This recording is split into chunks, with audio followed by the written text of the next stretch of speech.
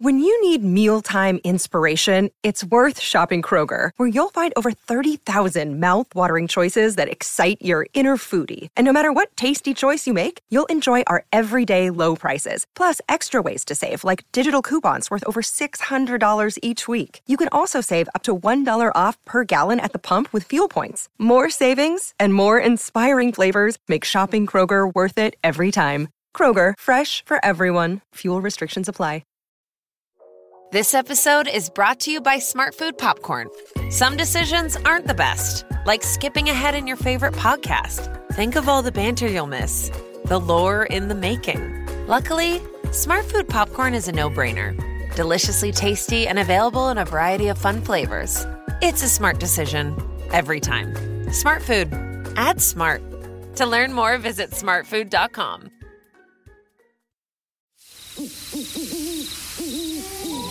Yo, what do you want? Beak or jaws? Feathers or fur? Sharp teeth or feet with claws? Whatever's preferred. They'll grant you all last requests to steady your nerves. Then podcast the body parts get severed and served.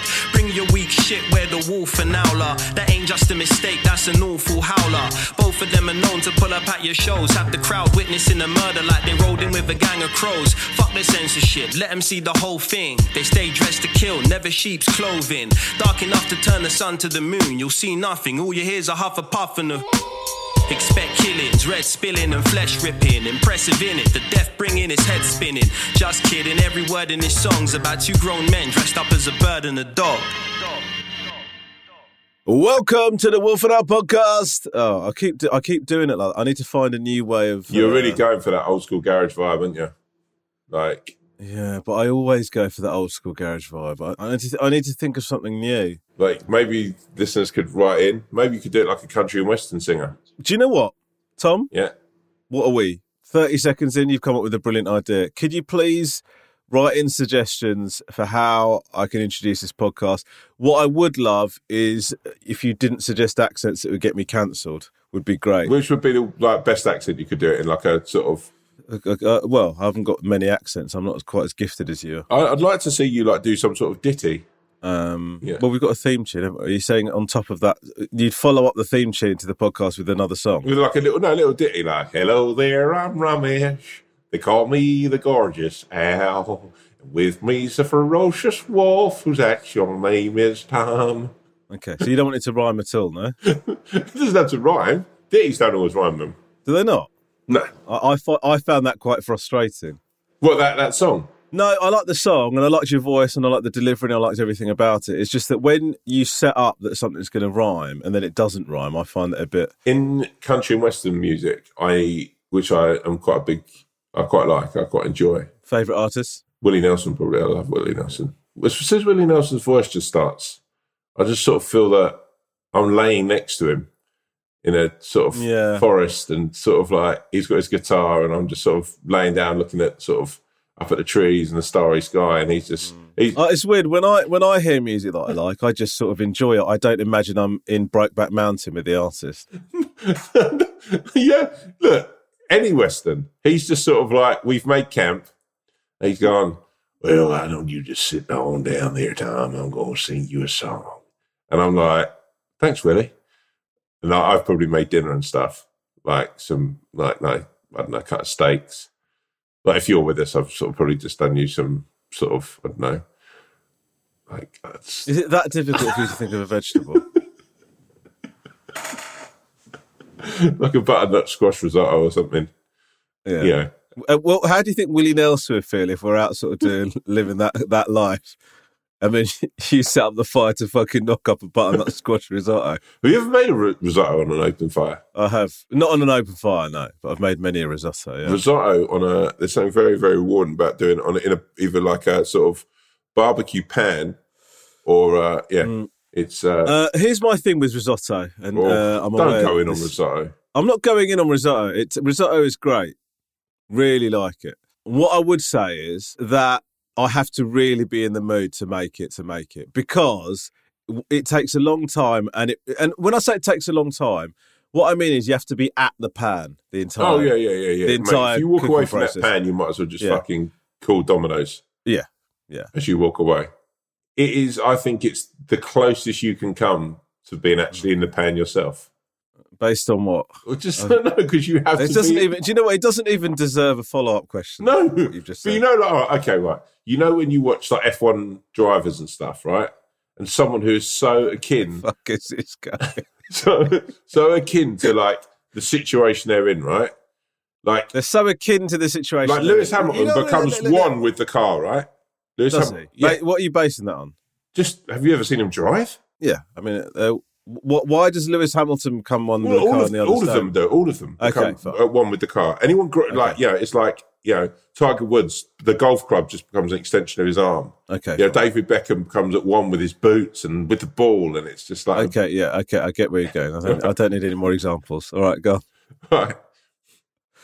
When it comes to a risotto, you become one with the pan and the spoon or the spatula, whatever you're cooking with. Spatula, probably. I'd imagine. Yeah, spoon's quite okay. Yeah, I think you could have got. I think you could have got to that final sentence without all the examples. Actually, no, but my problem with it is that when you're like adding the stock or whatever, and then throwing in a bit of white wine or however you do it, it's still not guaranteed that it's going to taste great. Mate, do you know what I mean? It's a bit of a lottery when I make it. I think herbs are essential. Seasoning is absolutely essential. Yeah. No, do you know what? I'm not seasoning or putting any flavours in. That's the mistake I'm making. You're right. No, you're right. What a fucking idiot. What a fucking idiot. What you're doing is making porridge. Yeah, I put some oats and some almond milk and then 50. Have you ever made savoury porridge? No, but I tell you what I have done is I was on TikTok and some chef was saying even if you're making sweet porridge, make sure you add quite a generous amount of salt during the cooking. Yeah. And it's just that is a game changer all day long. All day long. It is such a game changer. You know who I think is really disrespected amongst the world of sort of like oats and pulses and stuff? Pearl barley. Okay, oats and pulses I wouldn't put together. That's the first thing. No, but you know... Do you know who I think is really disrespected in the world of like pies and curries? No, but in my kitchen, in my cupboards, the oats and they reside with all the rice and... Yeah, I know. You often say to Catherine, what do you fancy for breakfast this morning? Like, do you a porridge or a tarka dal?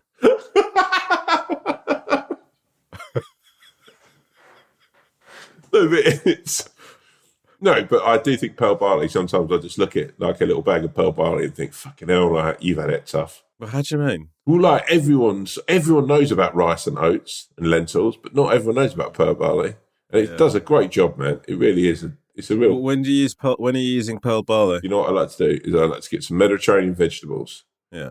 I dice them up nice. Little glaze of olive oil, little bit of oregano maybe on them, little salt, little pepper. I put them in to roast, right? Okay. You don't want these to burn. You need to keep a real eye on them, okay? Then I go to the pans. I pull out the pearl barley. I look at it and say, now it's your turn, right? I then put that on to boil in a little bit of stock, making sure it's soft and it's gorgeous, right? I then add the pearl barley to the pan with the mixed vegetables. I give it a little stir and, maybe throw in a little lump of butter just to sort of give it that real glazy feel, that sort of like coating that makes you just go, oof, it's winter and I don't care. It's actually a very simple dish that you've kind of elongated the preparation of, isn't it? No, but that's how it's like watching you fucking take 10 minutes to describe how you make beans on toast. So you take a little bit of central bread, slap it on its arse, stick it on the toaster. What you want to do is you want to stick the toaster on 3. You don't want to overdo that bad boy. Then you get yourself the baked beans. Rotate the tin in your hand. They must be Heinz. Let me tell you that story about my dad. Give the tin a little tap 3 times on the top just to let the beans know you're there. And then you pull back on that ring pull. And you say, hello, babies. It's time for you to step into action. Sorry, anyway, go on. Did you ever... I remember going for a meal with my dad once in the family. Yeah. And when the waitress came to get the order, she said, what are you after, sir? And he said, it's a soup Heinz. And she said, no. And he said... No, don't worry about it then. Oh, my God.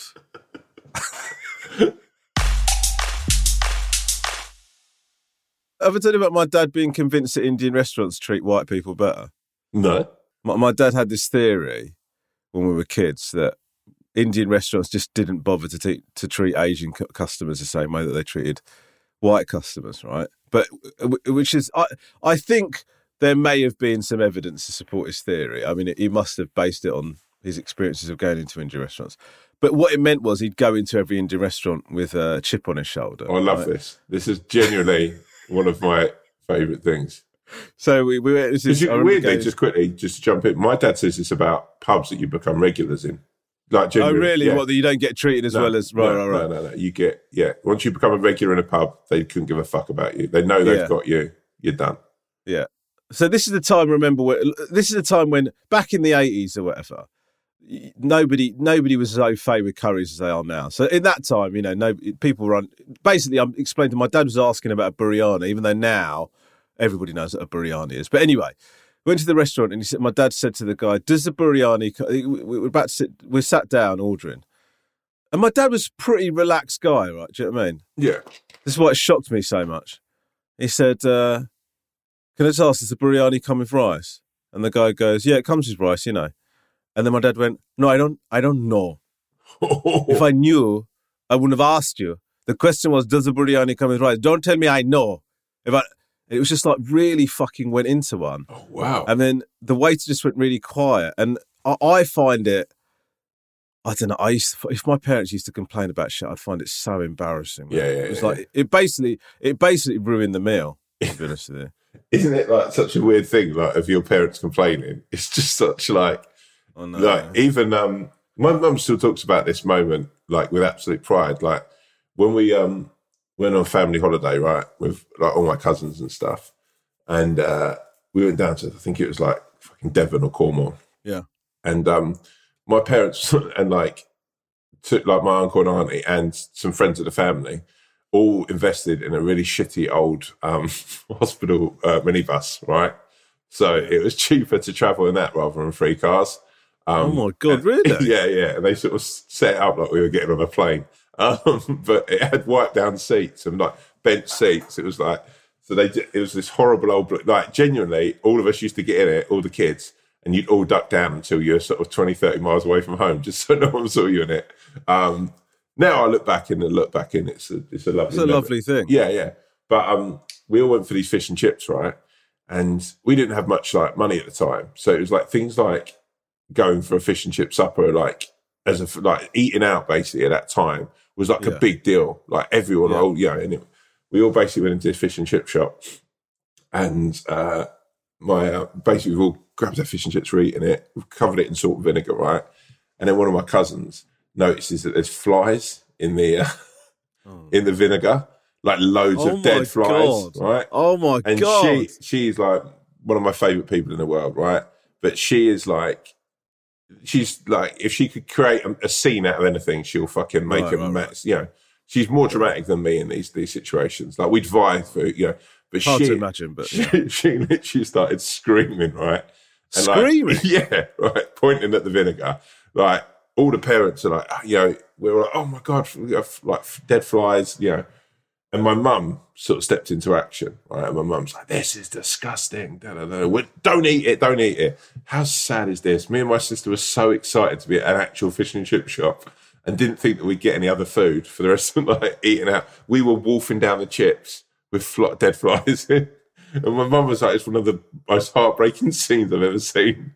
It's everyone else in the restaurant is just like going, oh God, there's flies in the vinegar. Oh, and the people are going, oh my God, we haven't seen them. I'm so sorry. And then you've got two fucking kids just wolfing it down, going, don't take our chips away.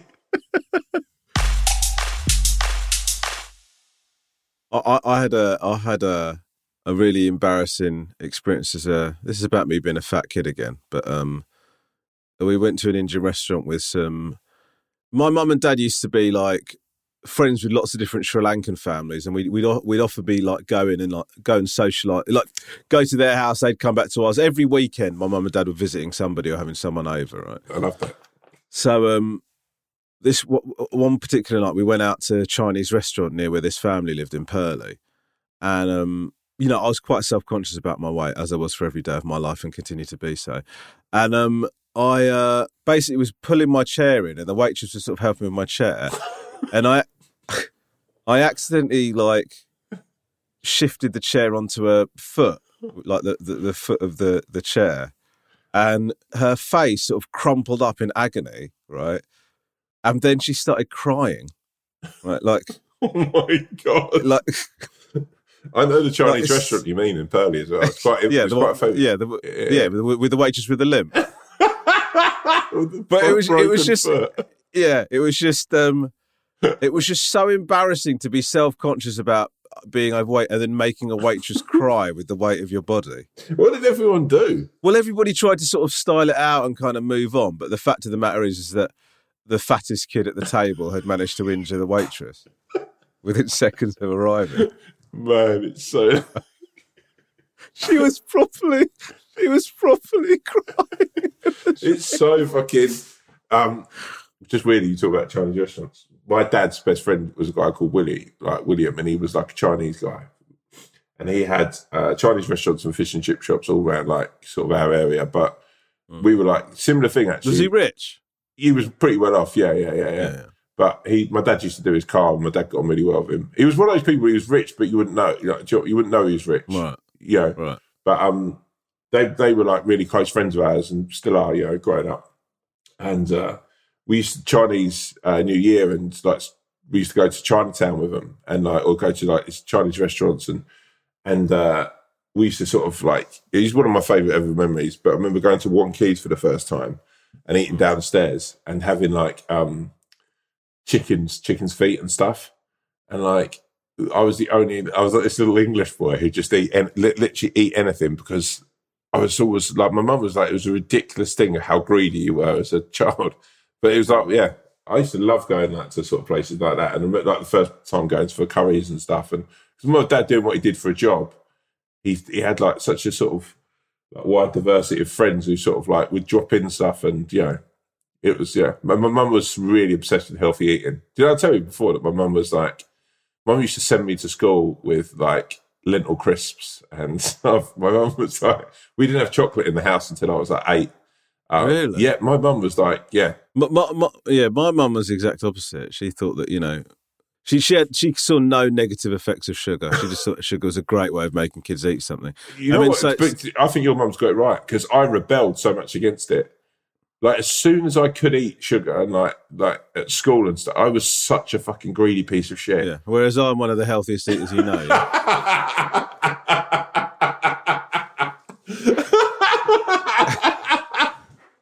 I've had no ongoing issues from it.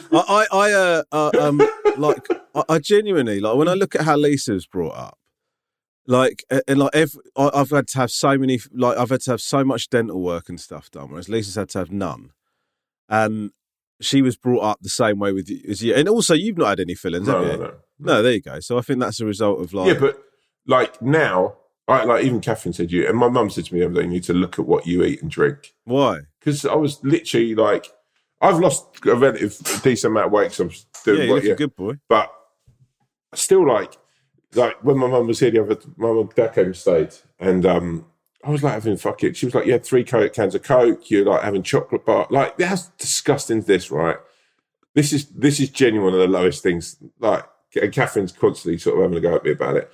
I brought Catherine as a sort of joke gift from Grace for Valentine's Day. I brought her loads of bits, but from Grace I brought her, we have we're doing the night feeds and everything.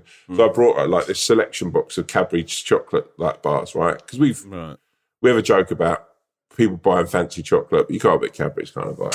Yeah. Sounds hilarious. Yeah, go on. You got to be there. It's what we call romantic titter-tatter. And I ate all of the bars in Catherine that I brought for Grace, right? To the point where she came down. But how did this? Did you eat them all in one sitting, or was it gradually? No. I mean, I probably ate sometimes 2. Like, I'd go and have a crunchy and then sit there for about 10 minutes, and then go. Actually, that double decker's probably. I don't think Catherine even likes that. I convinced myself that I was doing her a favour until she went down there and there was one fucking dairy milk there, and she was like, "What the fuck is this?" And she told my mum this. My mum was like, "Oh my God, we really have to do something about like what he's eating." And then like, oh my God, so they staged an intervention? Yeah, well, no, because then obviously me and you at work. My parents came and look after Grace and Catherine last week because things me and you talked about, and I'm like, my parents were very, very amazing to come and do that. Yeah, and me and you were we were gigging and whatever. But then like I'm sort of not late, but then Friday night I'm like, oh, let's get a fucking fish and chips, right? Saturday I'm like, this. My dad loves the curry. My dad's upset, and at the curry house near us, as I've said before, is amazing. So my dad's like, it's the law. He has a, you know. But then for lunch, I'm like making paninis and stuff and having chips, and my mum's like, yeah, it's kind of an intervention of like, you just because you've lost a bit of timber, probably through stress and anxiety, doesn't mean that you can just eat whatever you want, because like there's still that visceral fat. Who's the biggest prick you can have? Yeah, sure, but like, do you think you've got a problem? What? Yeah, if I've got a problem with, I've got a very addictive nature. Yeah, I have too.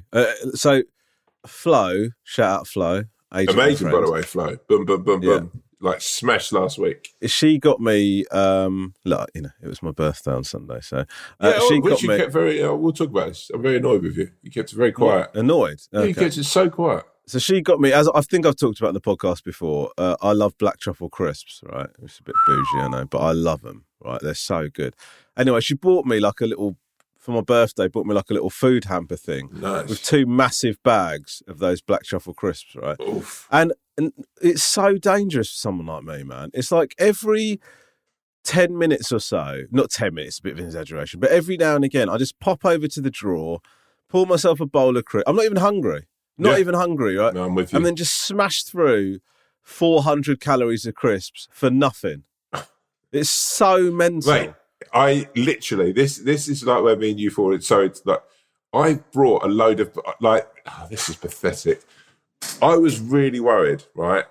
For some reason, you know, I do giant Wotsits, right? Yeah. I was really worried that giant Wotsits were just going to be a temporary thing, and that Wotsits were... You know what? I think actually, I'm starting to think, because this is a running theme with you, I think for the sake of people's health and safety, these companies need to say exactly what's going on with these. With these products. I brought an insane amount of giant Wotsits, right? Like the hot ones and the cheese ones. Yeah, and they're in these fucking great big bags. I can sit and Catherine, like the amount of times in the last 6 months, Catherine's come in and gone, "Have you eaten another big bag of giant Wotsits?" It's that tone as well. It's so disappointing. Like disappointed in you and just like absolutely like baffled by a human being who can eat a big massive bag of, and then she'll go, "I might just do some popcorn." I'll go, "Oh, do me a bag." Like I'm a fucking bin. I cannot have somebody in the house be eating food and not have a bit of that. I don't know what the fuck is wrong with me. It doesn't matter if I've just had a massive dinner. If Lisa hasn't had dinner and she comes in or something, she goes, "I think I might do myself something." "Yeah, I'll have a bit as well. I'll have a bit as well." Mate, it's fucking pathetic. Mate, literally, my parents arrived on Monday. Me and Catherine had lunch. My mum comes in and goes, "Oh, it'd be nice to have a toastie or something." I made them both a toastie and I made myself too. Of course you did. Why is that? It's so fucking like, what are you doing to yourself? I know. Like, I have a problem that I think the world is, at some point they're going to go, "All right, everyone, that's enough for eating now. You've got 2 days off it." And my mum, you know, my mum drops off these Sri Lankan care packages. Yeah. She will sometimes, she'll go to me, "Romesh, I've done you enough for a few days," just to sort of stick that in the freezer or whatever. And then later on that night, she'll text me again, "How was the food?" And I haven't got the balls to tell her that I actually finished it. I finished 3-day supply of curry in like 2 sittings. Sometimes I've done it to the level where I actually feel I feel really uncomfortable. I'm sat on the sofa going, I don't think my body's designed to contain this amount of food. Like, I think I might burst. Do you know what I mean? Like, I'm in pain because of how much food I've crammed. You know that you mean you've got that one lucky thing that you do feel like that, right? I've got a friend, right, who says he never feels full. Oh, God. He just eats and eats. And you know the saddest, the most annoying thing? He's not even that big. Mm. If I was to introduce you and I'd say, "Oh, this is da-da-da," right? Yeah. You go, "Hello, mate, how are you? All right? Oh, nice to meet you."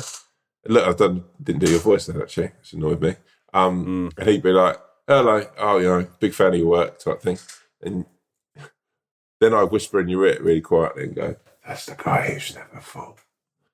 And you go, "Fucking hell, you're joking." What I'd hope is you'd have the actual fucking common sense to maybe just tell me before.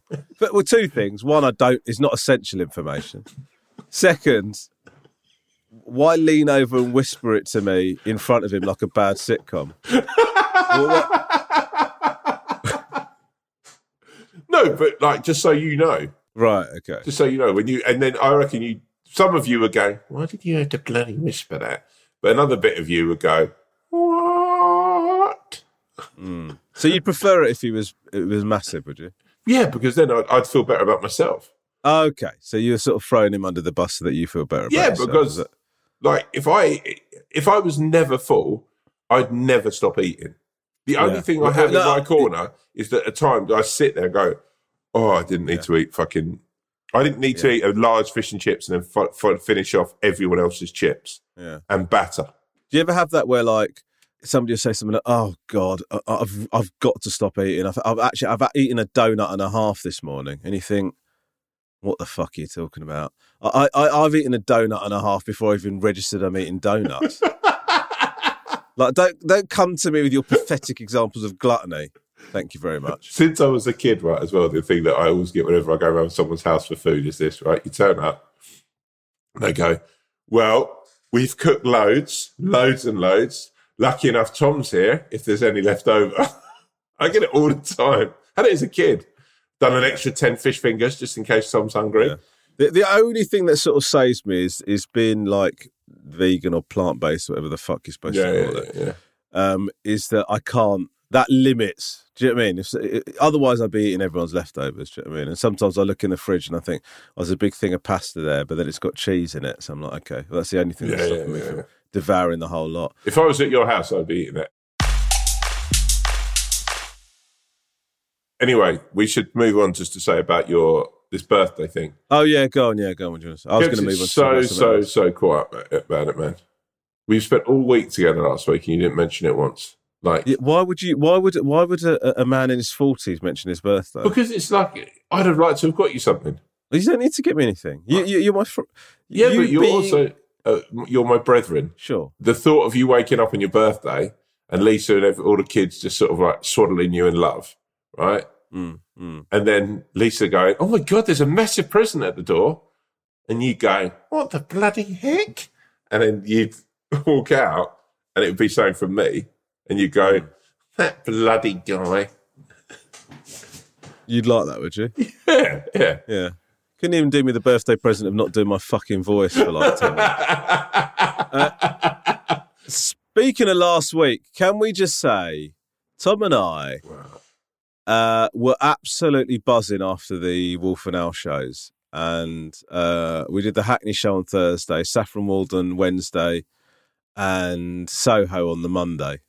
And all three of those shows were so much fun. And actually, at the end of the Hackney show, this is slightly embarrassing, but I would just be, in the interest of being open and honest with our listeners, we're kind of a bit overwhelmed, weren't we, with the response at the end of that show? Like, genuinely, yeah. I felt very emotional. It was like, like just crazy. It was a lot of love in the room, man. A lot of love. All three of them. Yeah, all three of them. But yeah, I think just the size of Hackney was just kind of like, wow, that was a very special thing, my brother. And I looked at you and I didn't think I could love you anymore. But I remember like just holding you and your sweaty sort of brow just sort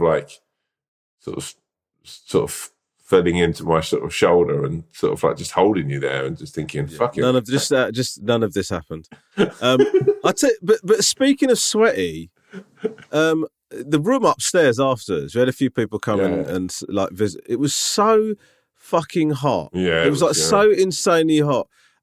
And other people, I've realised now, I don't, for some reason, I find it embarrassing to comment on the temperature of a room, or why? I just don't do it. I don't know. I was stood there absolutely baking, like sweating. Like sweating so much that I felt slightly uncomfortable about talking to people because I thought I am basically fucking moist. And at one point, Lisa McGrillis, shout out Lisa McGrillis, and I was chatting to Lisa and Mandeep Dillon. And Lisa said, it's really hot in here, isn't it? And I was like, yes, it is hot. It's almost like I've been liberated from not speaking up about it. As if somebody turning really your pants to the vest. Yeah, as if somebody really terrifying was in charge of the room's temperature. It was, I mean, I would say that's one of the most boring things I've ever said. But anyway, No, I think it's true. I think that, yeah. I was like, as I've said before, I keep quite a sort of a level of cool about me, and sort of like, yeah. And also, I sort of stood over on my own a little bit, like just to sort of like, yeah, just to take in the wonder. And it was nice actually because I was sort of just watched you work the room, and I thought, fucking hell, that's my brother. Tom, you have never seen me work a room. Okay, I can guarantee it. Do you know why? I know that because I never have, and never will. I love you. I just don't. I just. You're so sweet. It's so true. You find a couple of people that you sort of know, and then you just hang on to them. I find groups of people frightening. Not frightening, but like I just don't like it. The idea of navigating through a group of people like that, I remember once I did an Edinburgh show at the Pleasance Courtyard, and I'd finished the show and I walked out, and in the courtyard was like loads of comedians I knew. That's Ed Gamble, James Acaster, loads of nice people. Individually, lovely blokes, lovely people.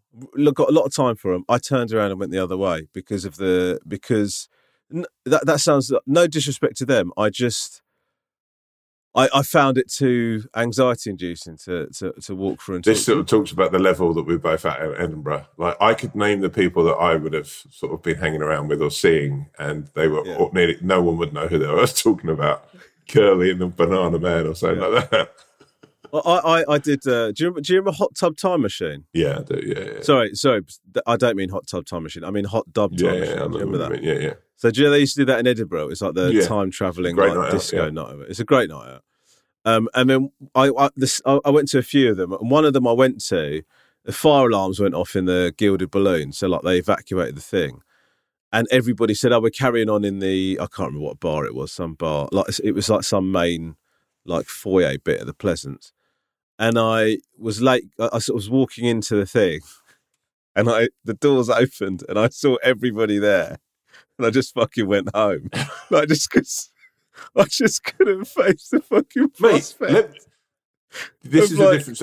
Like I was such an outsider in those situations. Like you know, like you go to everyone would go, oh yeah, everyone's going to the library. But I would spend the whole month trying to get into one of these bars. Like trying to sort of like lurk around just enough, or just make friends with one person who might be able to get you in. And then eventually you get in there, and then realise that no one wanted to talk to you anyway. No. It's like, yeah, I do think it's one of the reasons that I sort of fell out of love with the Edinburgh Festival is that kind of networking. I think it brings out the worst in people. I think that like it makes people really competitive. Yeah. It makes people constantly compare themselves to each other. You're getting reviewed out your arse.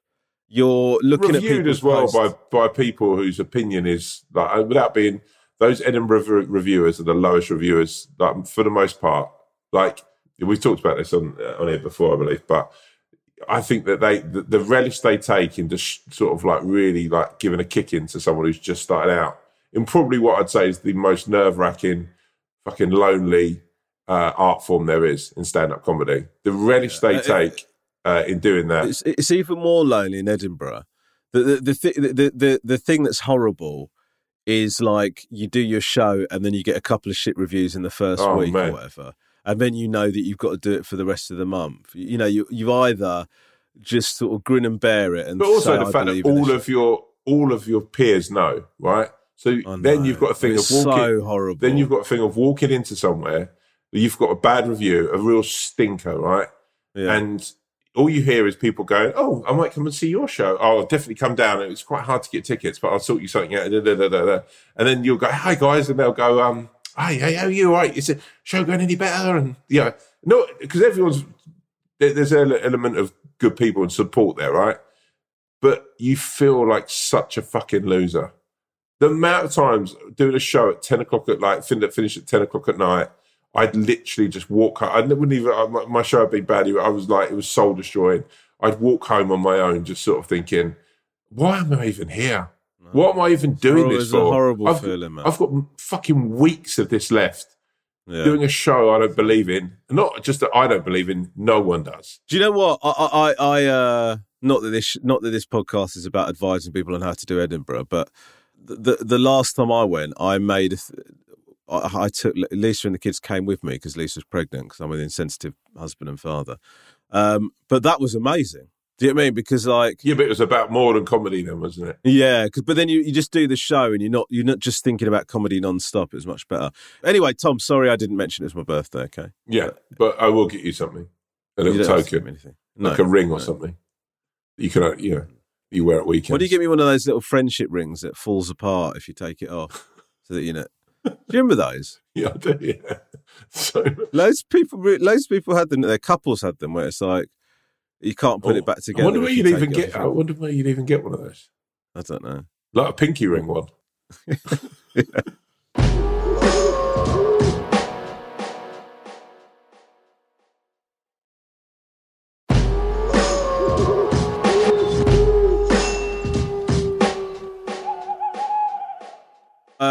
Let's talk about the. I know we're not a topical. This isn't Mock the Week, but can we talk about the big news of the week, which is Will Smith. Will Smith slapping Chris Rock. Now, shout out Chris Rock's chin. Oh my God! Looked like he hadn't even been hit. Man, do you know when I first watched it, I was like, "Is this staged?"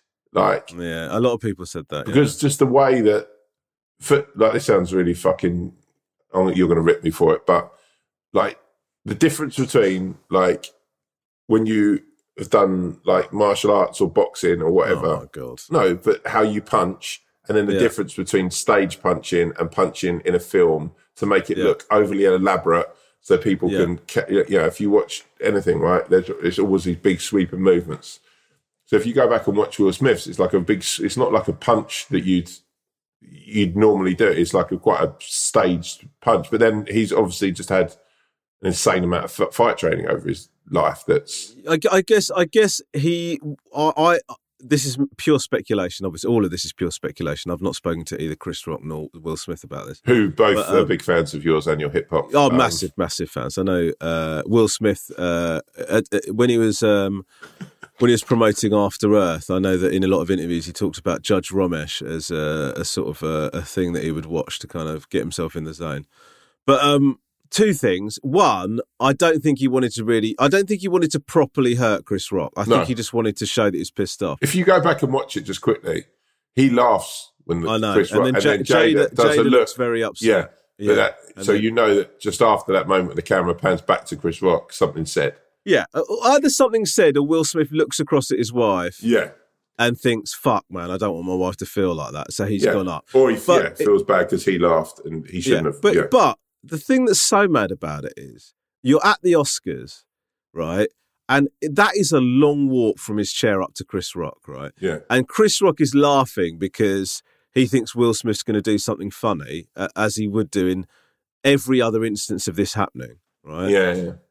And so you sort of think that is a lot of time to reflect on whether you should carry on with this. Do you know what I mean? It's like if Chris Rock's right in front of him and then he just slapped him, you go, okay, I sort of, even though that's mad, I sort of get it because in the heat of the moment. But you've had to fucking walk up to the geese. Whether on that walk, it's the adrenaline is building rather than subsiding, right? Yeah, the anger I guess so. Because even after he's done it, he goes and sits down.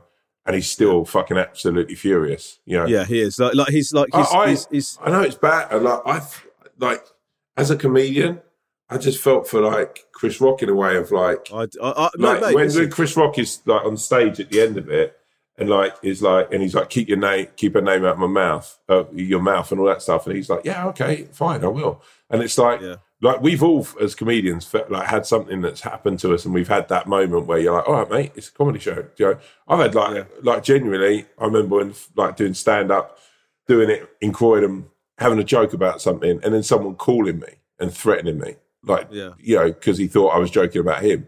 Like it's a sort of moment of and that monologue is, for whatever reason, the Oscars has become slightly a roast. I think that's something that's probably happened more in the last sort of 10, 15 years. It's lent into this sort of, these award shows become more about rinsing people. Let's be absolutely honest. It's a fucking joke that they have the Oscars. Yeah. Do you know what I mean? It's like, It's like these people are acting in fucking films, like they've won the lottery of life, and then on top of that, they get this fucking this awards ceremony where they're given like gift bags. Also, just to say, I always feel like it's never representative of what anyone's watching. I know. Like, why is Marvel and films like? I know, like they don't need a fucking leg up. Why didn't Avengers? Why didn't it? Yeah, but the amount of people watch it, like Spider-Man, the new Spider-Man, the amount of joy, and that's like such an amazing piece of work. Infinity Wars should have mopped up. Yeah, but even just fucking have how it looks. Yeah, like and those things aren't easy to write with that amount of characters. Yeah. Anyway, I suspect we might be sounding ignorant to film connoisseurs here, but I'm happy to live with that. I've talked about this a bit. Obviously, it's only happened a day ago, but like, I just thought it was fucked up that Will Smith did. I tell you what I think is fucked up. I understand that Will Smith was angry on behalf of his wife. I also think that Will Smith is going through something at the moment. I think he sort of bears all the hallmarks of somebody that's struggling a bit, if I'm being honest.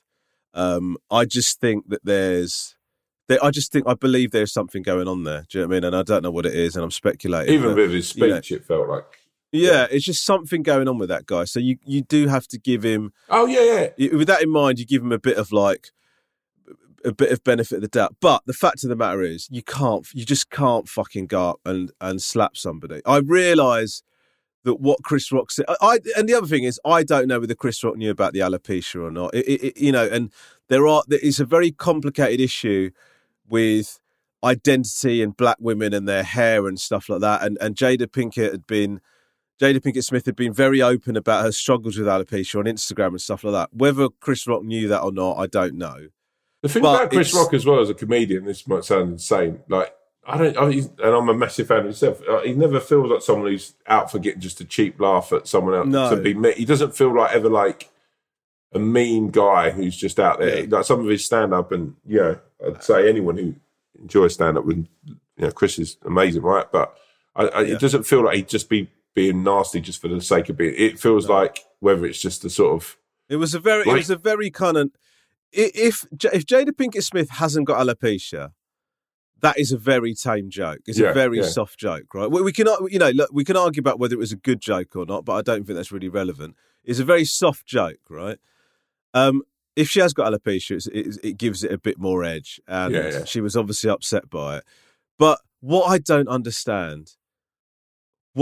not understand is how anybody is allowed to get up, slap the host, sit down, and collect your Oscar a half an hour later. How the fuck is that allowed to happen? If that happened at a golf club, there'd be a shooting. You'd throw it out, right? And then the Oscars are going, they're investigating it now. What are you talking about?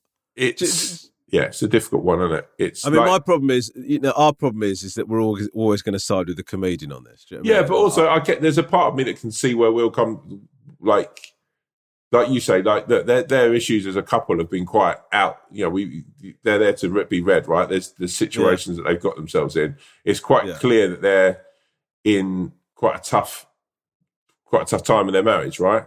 So things like this, where if she's upset and you're going for a bit, that will feel a lot bigger. I'm not making any excuses because I completely side with Chris and like, but I do think it's when you're going through any sort of unstable time in your marriage or in your life, any moment like that feels so big. And like any gesture that you feel like I've dropped the ball there, or I should have probably done so more about that, you can go back and look like he might have just, and like even his speech afterwards, I found like, and his behaviour really, even when you see like, it's sort of like, he's not like going, oh fuck man. It's like he feels a bit like he's sort of made a bit of a joke out of it. And I think, actually as well, it's worth saying that Chris Rock sort of, I think, handled it with dignity as well. It was, and also the fact that he's not sort of gone into town on it. He's just sort of like being quiet. Yeah. But Will Smith has just issued a statement about it. Hold on. Oh, is it? Yeah. Are you going to do it in like sort of Fresh Prince sort of rap, or just read it out? Yeah. Violence is wrong. No, I shouldn't do that. It's a bit. Violence in all of its forms is poisonous and destructive. My behaviour at last night's Academy Awards is unacceptable and inexcusable. Jokes at my expense are part of the job, but a joke about Jada's medical condition was too much for me to bear, and I reacted emotionally. I would like to apologise publicly to you, Chris. I was out of line and I was wrong. I'm embarrassed, and my actions were not indicative of the man I want to be. There is no place for violence in a world of love and kindness. I would also like to apologise to the Academy, the producers of the show, all the attendees and everyone watching around the world. I'd like to apologise to the Williams family and my King Richard family. I deeply regret that my behaviour has stained what had been an otherwise gorgeous journey for us all. I am a work in progress. He didn't apologise at all on the night to Chris Rock, did he? No. Like he was... No. I don't know. It's so fucked up, man. It's a difficult one, brother. Yeah.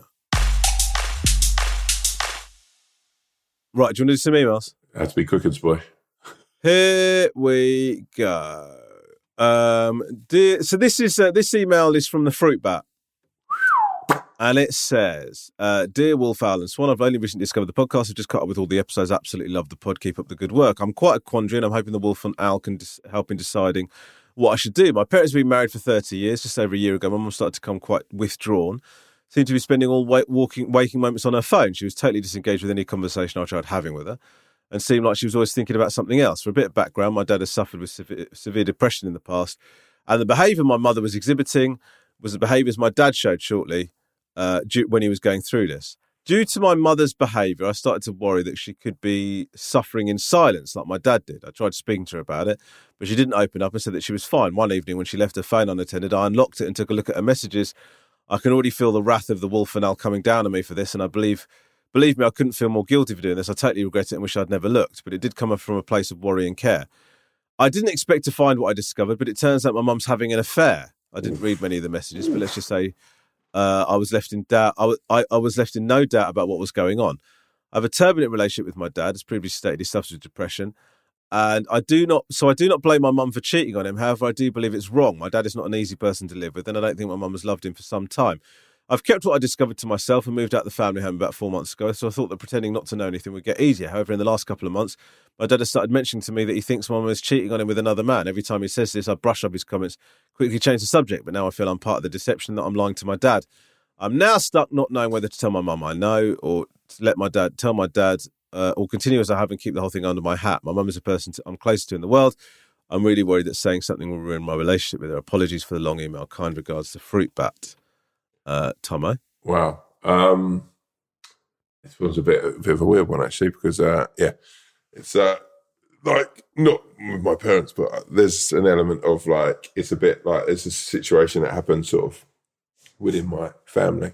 And I think that the biggest thing is speaking to your mother and having a discussion to say that you know, so that you're clear with her about, because I think the worst thing that can happen in any situation like this is what you've got now is you've got three different people who ultimately are sort of related and should be the closest people that you have in your life.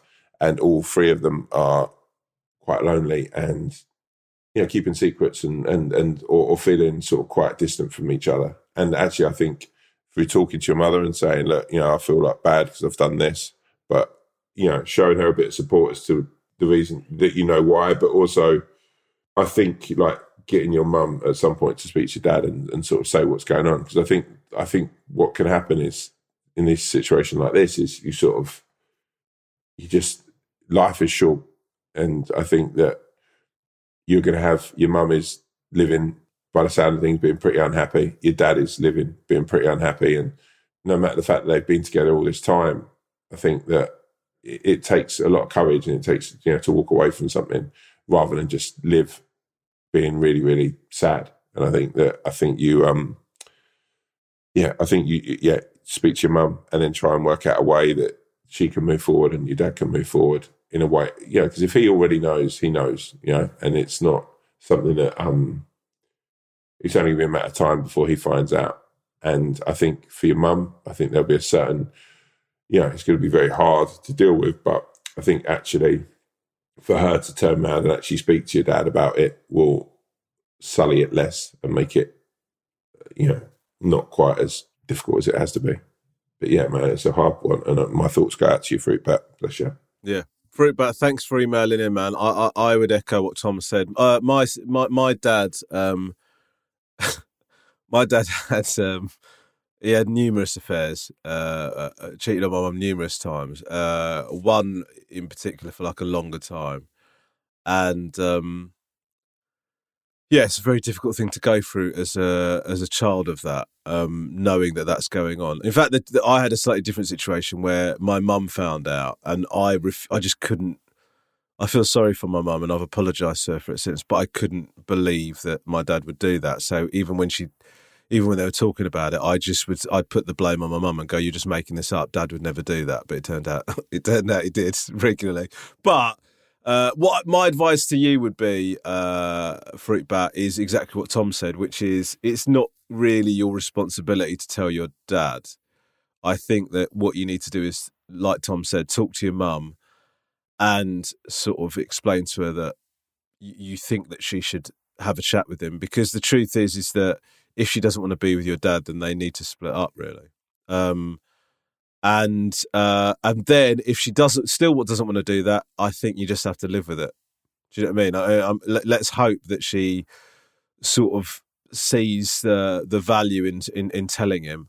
But if she decides not to, my personal advice would be, and obviously I'm not an expert and I'm speaking from pure ignorance here, it would be that it's not you that tells your dad. It's got to come from your mum. And you know, I think if you explain it from your side of things and explain the situation to her, and also what you said in this email, which is that you love your mum to bits and you understand why she would have done that, I think that's the way to go with it. It's a really difficult thing to go through, mate, and for you to email in and tell us about it is a big thing. So we don't take that lightly. So thanks very much, and good luck with it, mate. I hope it works out all right.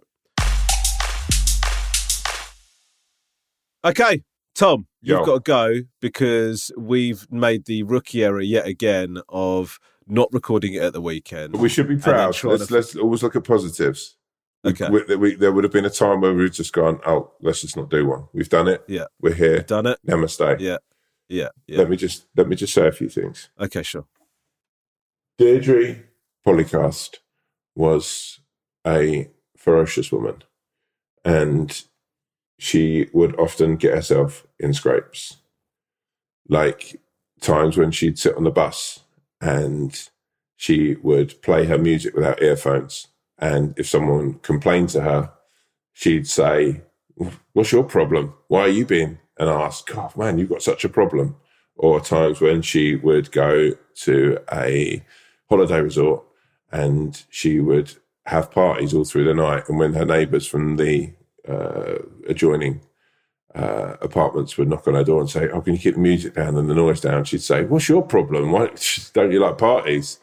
Or if she was at a restaurant, she'd shout. Or if someone trod in the dog poo that she didn't pick up, she'd say, "What's your problem?" And one day she asked an elderly gentleman by the name of Todd Grit. She said, here she was walking down the street, she dropped some litter. And he said, "Excuse me, are you going to pick that litter up?" And she said, "What? Is it your street? What's your problem?" And Todd Grit said to Deirdre, "My problem is you. You are the problem, but you're the problem in yourself, because somewhere deep inside, you've lost the love of yourself, so you're constantly going around trying to find arguments and trying to upset people just to make yourself feel validated. The truth of the matter is, maybe you could love yourself a little bit more and you wouldn't be searching for problems. You'd be searching for answers of how you could be better." I guess what I'm trying to say, guys, is if you know a Deirdre, someone who's always kicking up and being aggressive or being too in your face, don't look to knock her down. Look to pick her up and ask her, "Yo, Deirdre, you okay? Things okay, girl?" Because you know it's going to be okay.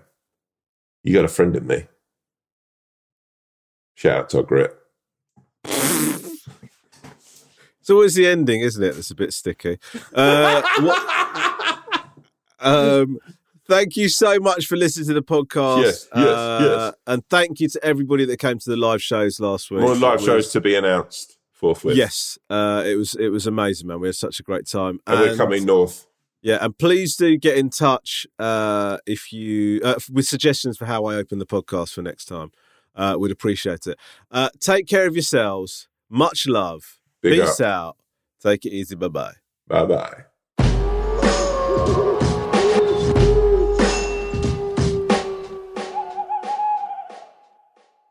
If you have a problem, opinion, feedback, or anything at all, please email us at wolfowlpod@gmail.com. That's wolfowlpod@gmail.com.